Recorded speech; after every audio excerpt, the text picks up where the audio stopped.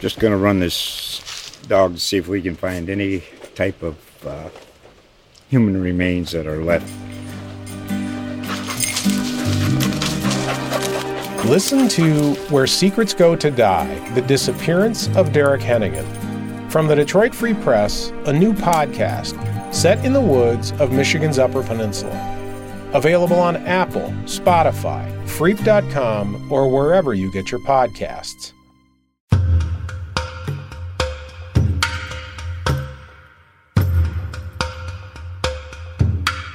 Leo Childs, who's also known as Skip Childs, was working at his father-in-law's Getty gas station in the summer of 1974 when word came in that a woman's body had been found in the dunes in Provincetown. Now, 45 years later, Skip has a part-time job mowing the church cemetery where the Lady of the Dunes is buried.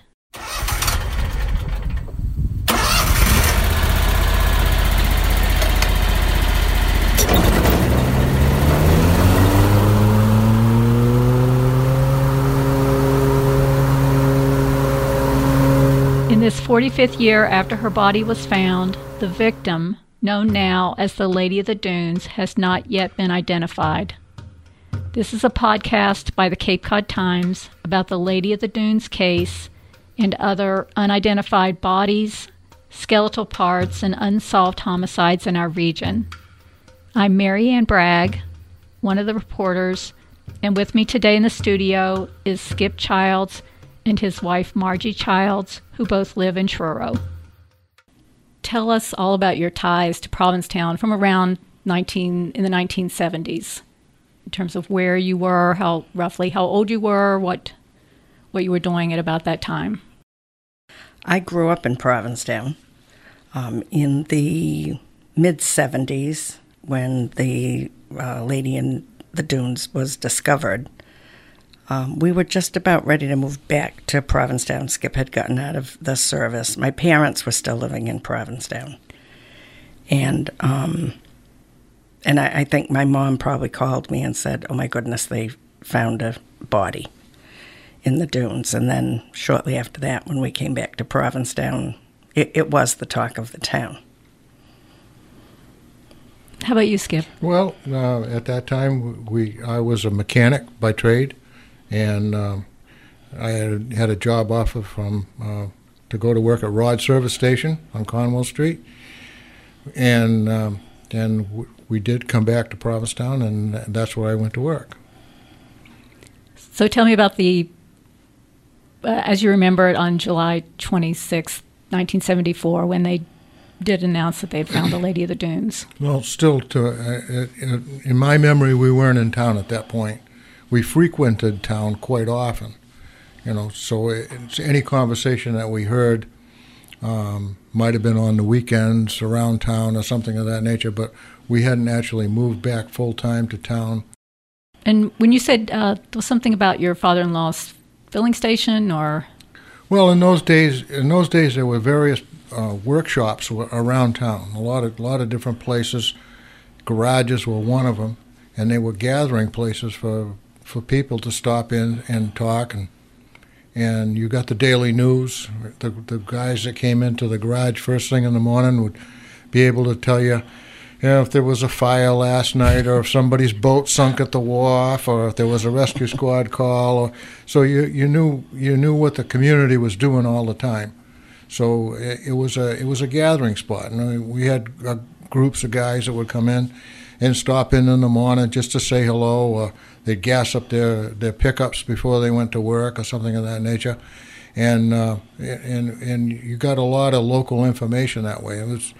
It was a different time. There was no internet, and there was no social media at that time. So the telephones still had rotary dials on them.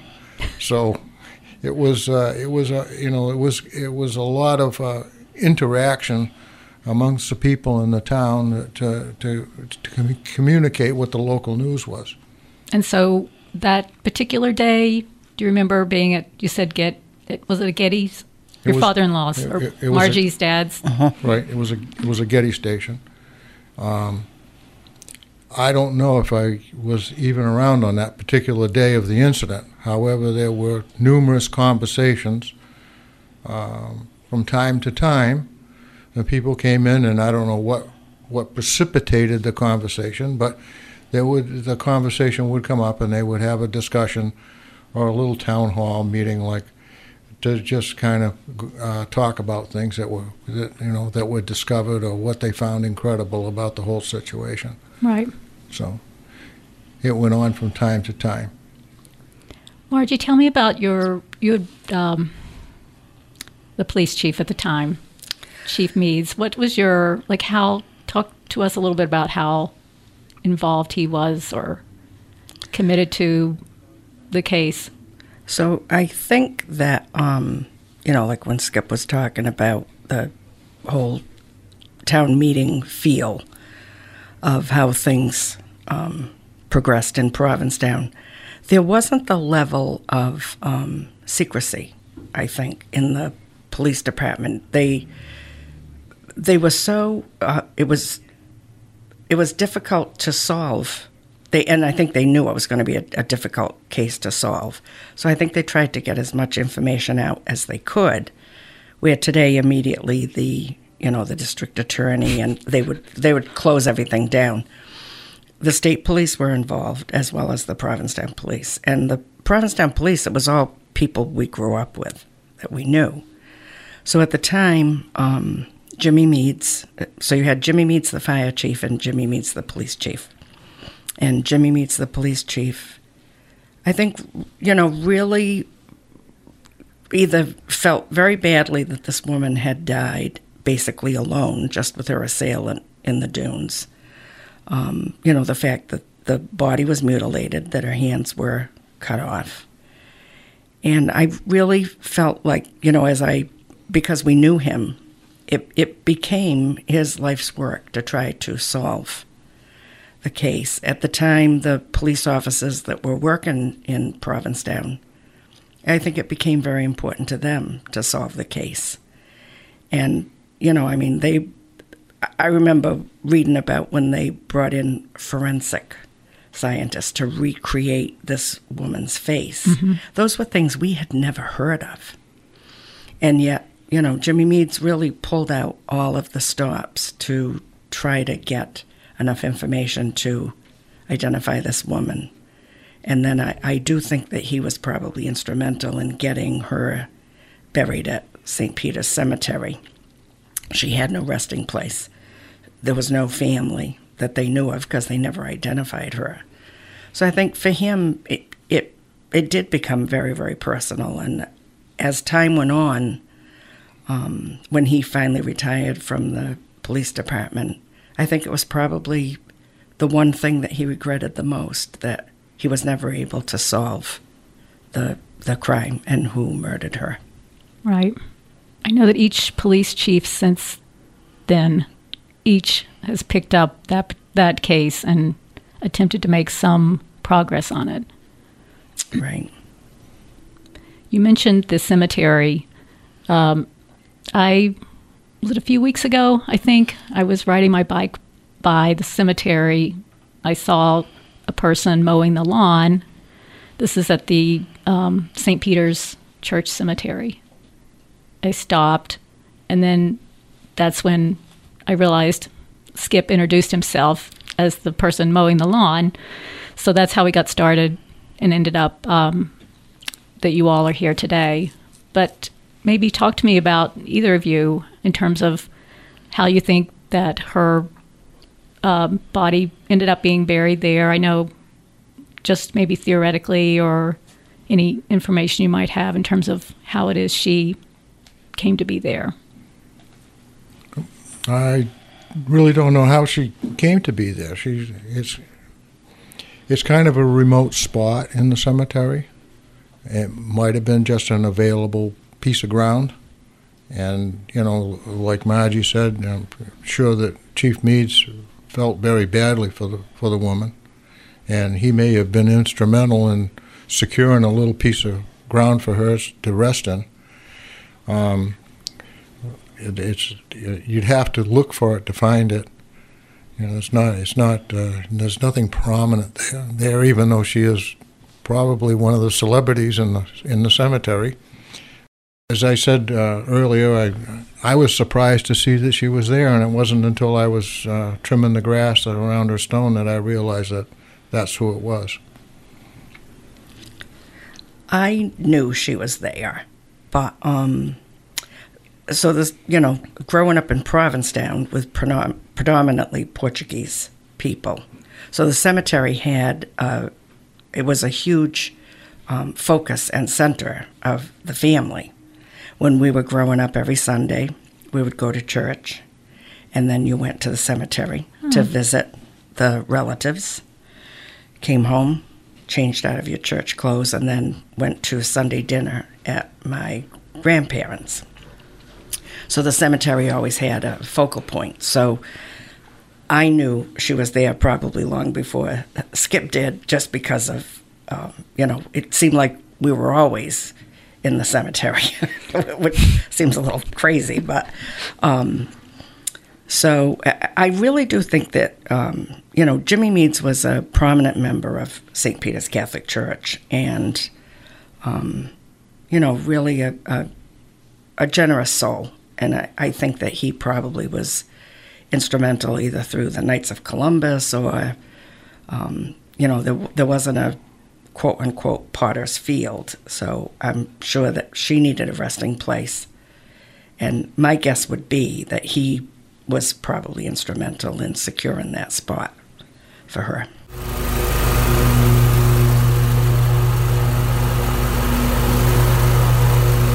Maybe tell me a little bit about mowing the cemetery now and who asks about her, if anyone. Well, I was asked to help the custodian from the church with the cemetery duties, and Father McCullough had bought a new mowing machine, and which makes a lot of noise. But he was very interested in having somebody that could maintain the machine, because it was brand new and it was an expensive machine, and that's kind of how I got involved in helping out up there. I occasionally see people wandering around the cemetery looking at stones, and when I'm working around the cemetery, I look at the stones. It kind of keeps me occupied. See who's who, and a lot of the people that are there I knew.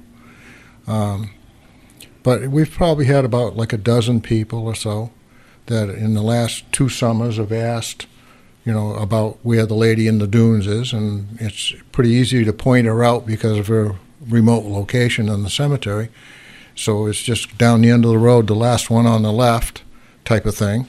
And they go down and they take pictures of her headstone, and I've noticed that some people put seashells there, or little mementos on the stone.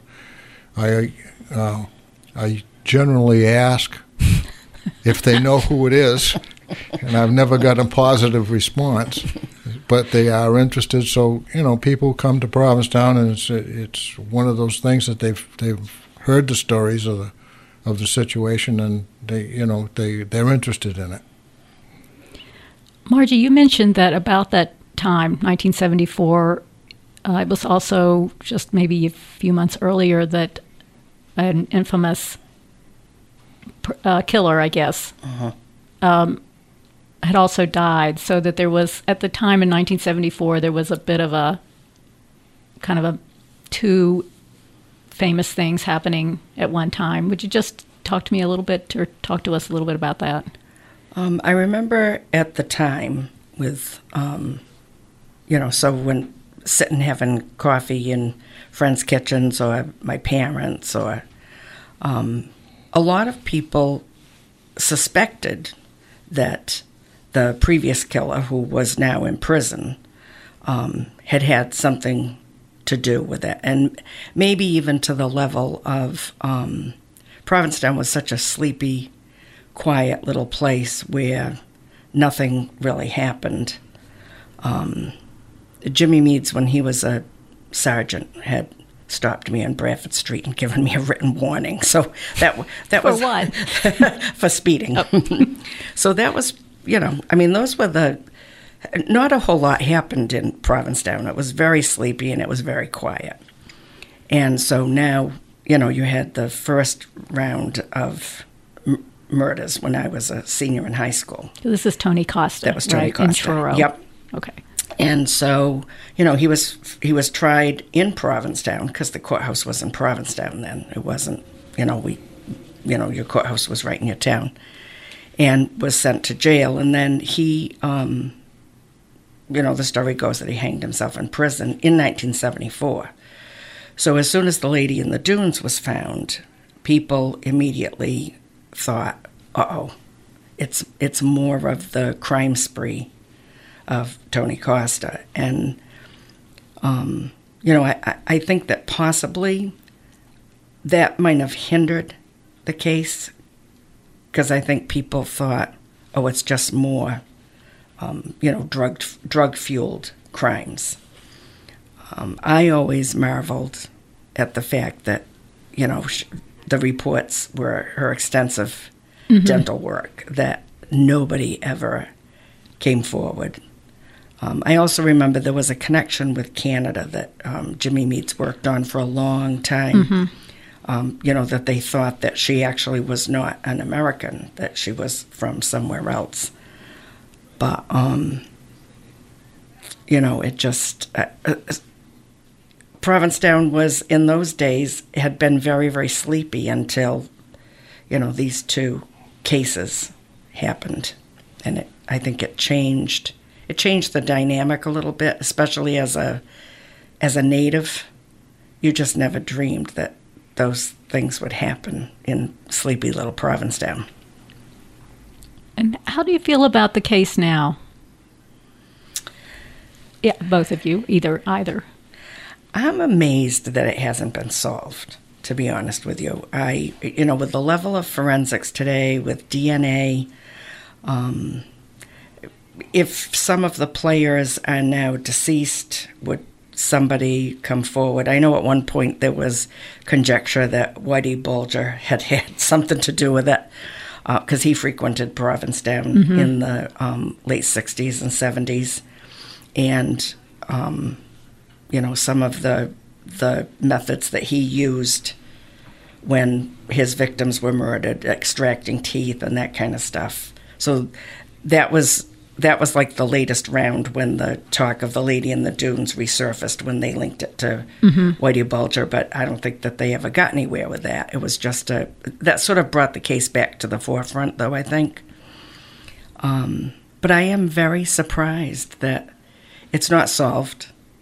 I wish it had been while Jimmy Meads was alive, because it had become so important to him. Wherever he is now, he probably knows who the murderer is. So, Skip, how about you? Well, I think that probably one of the largest topics of the conversation that went around the garage was the fact that there was no way to identify the woman, and people were not aware that it could happen, that something could happen to you, and if they couldn't find your fingerprints, or they couldn't find dental records, or something of that nature, they wouldn't be able to tell who you were. And I think that was the most incredible thing that people came to realize, that in those days, it was way before DNA, and there was just no database. If somebody didn't know who you were, they just wouldn't be able to identify you. And I think that was probably the biggest thing.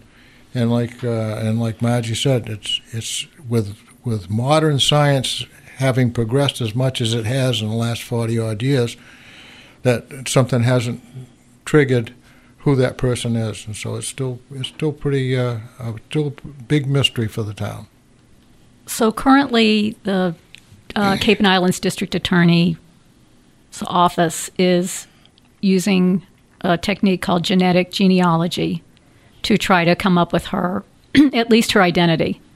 So that means getting DNA from her remains, and then using that to combined with genealogy databases to maybe come up with a first cousin or some second cousins.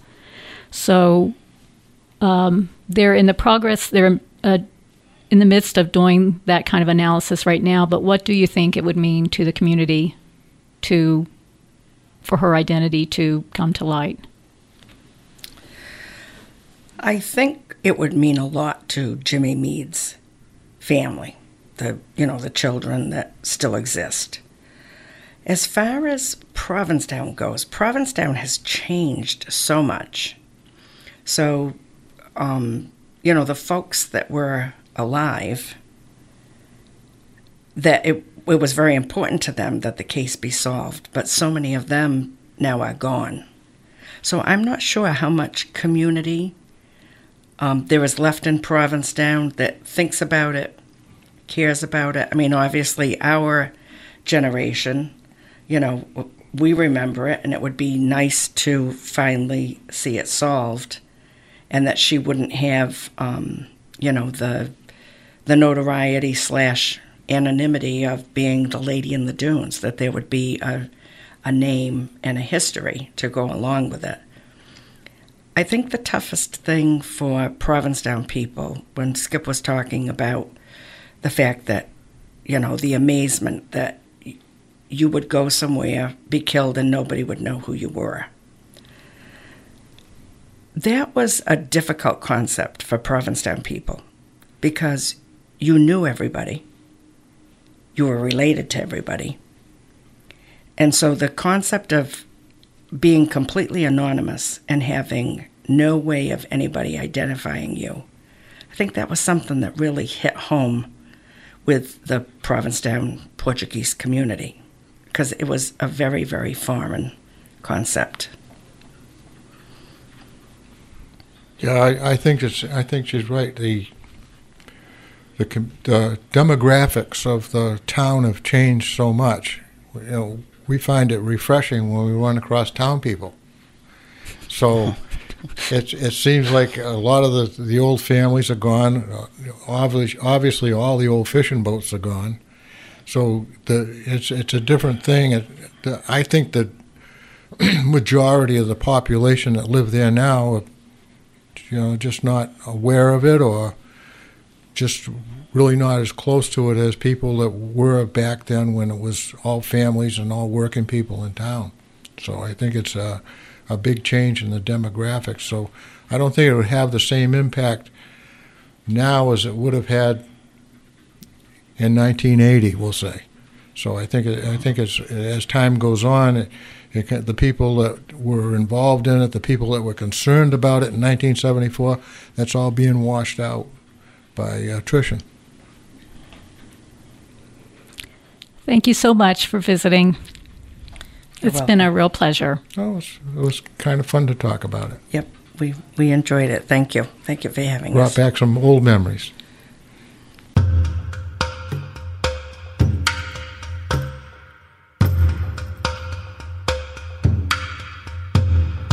Listeners can find out more at capecodtimes.com/Lady of the Dunes. And a special thanks to Kevin MacLeod at Incompetech.com for the music for our show.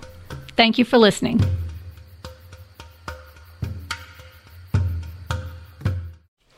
Just going to run this dog to see if we can find any type of human remains that are left. Listen to Where Secrets Go to Die, The Disappearance of Derek Hennigan. From the Detroit Free Press, a new podcast set in the woods of Michigan's Upper Peninsula. Available on Apple, Spotify, Freep.com, or wherever you get your podcasts.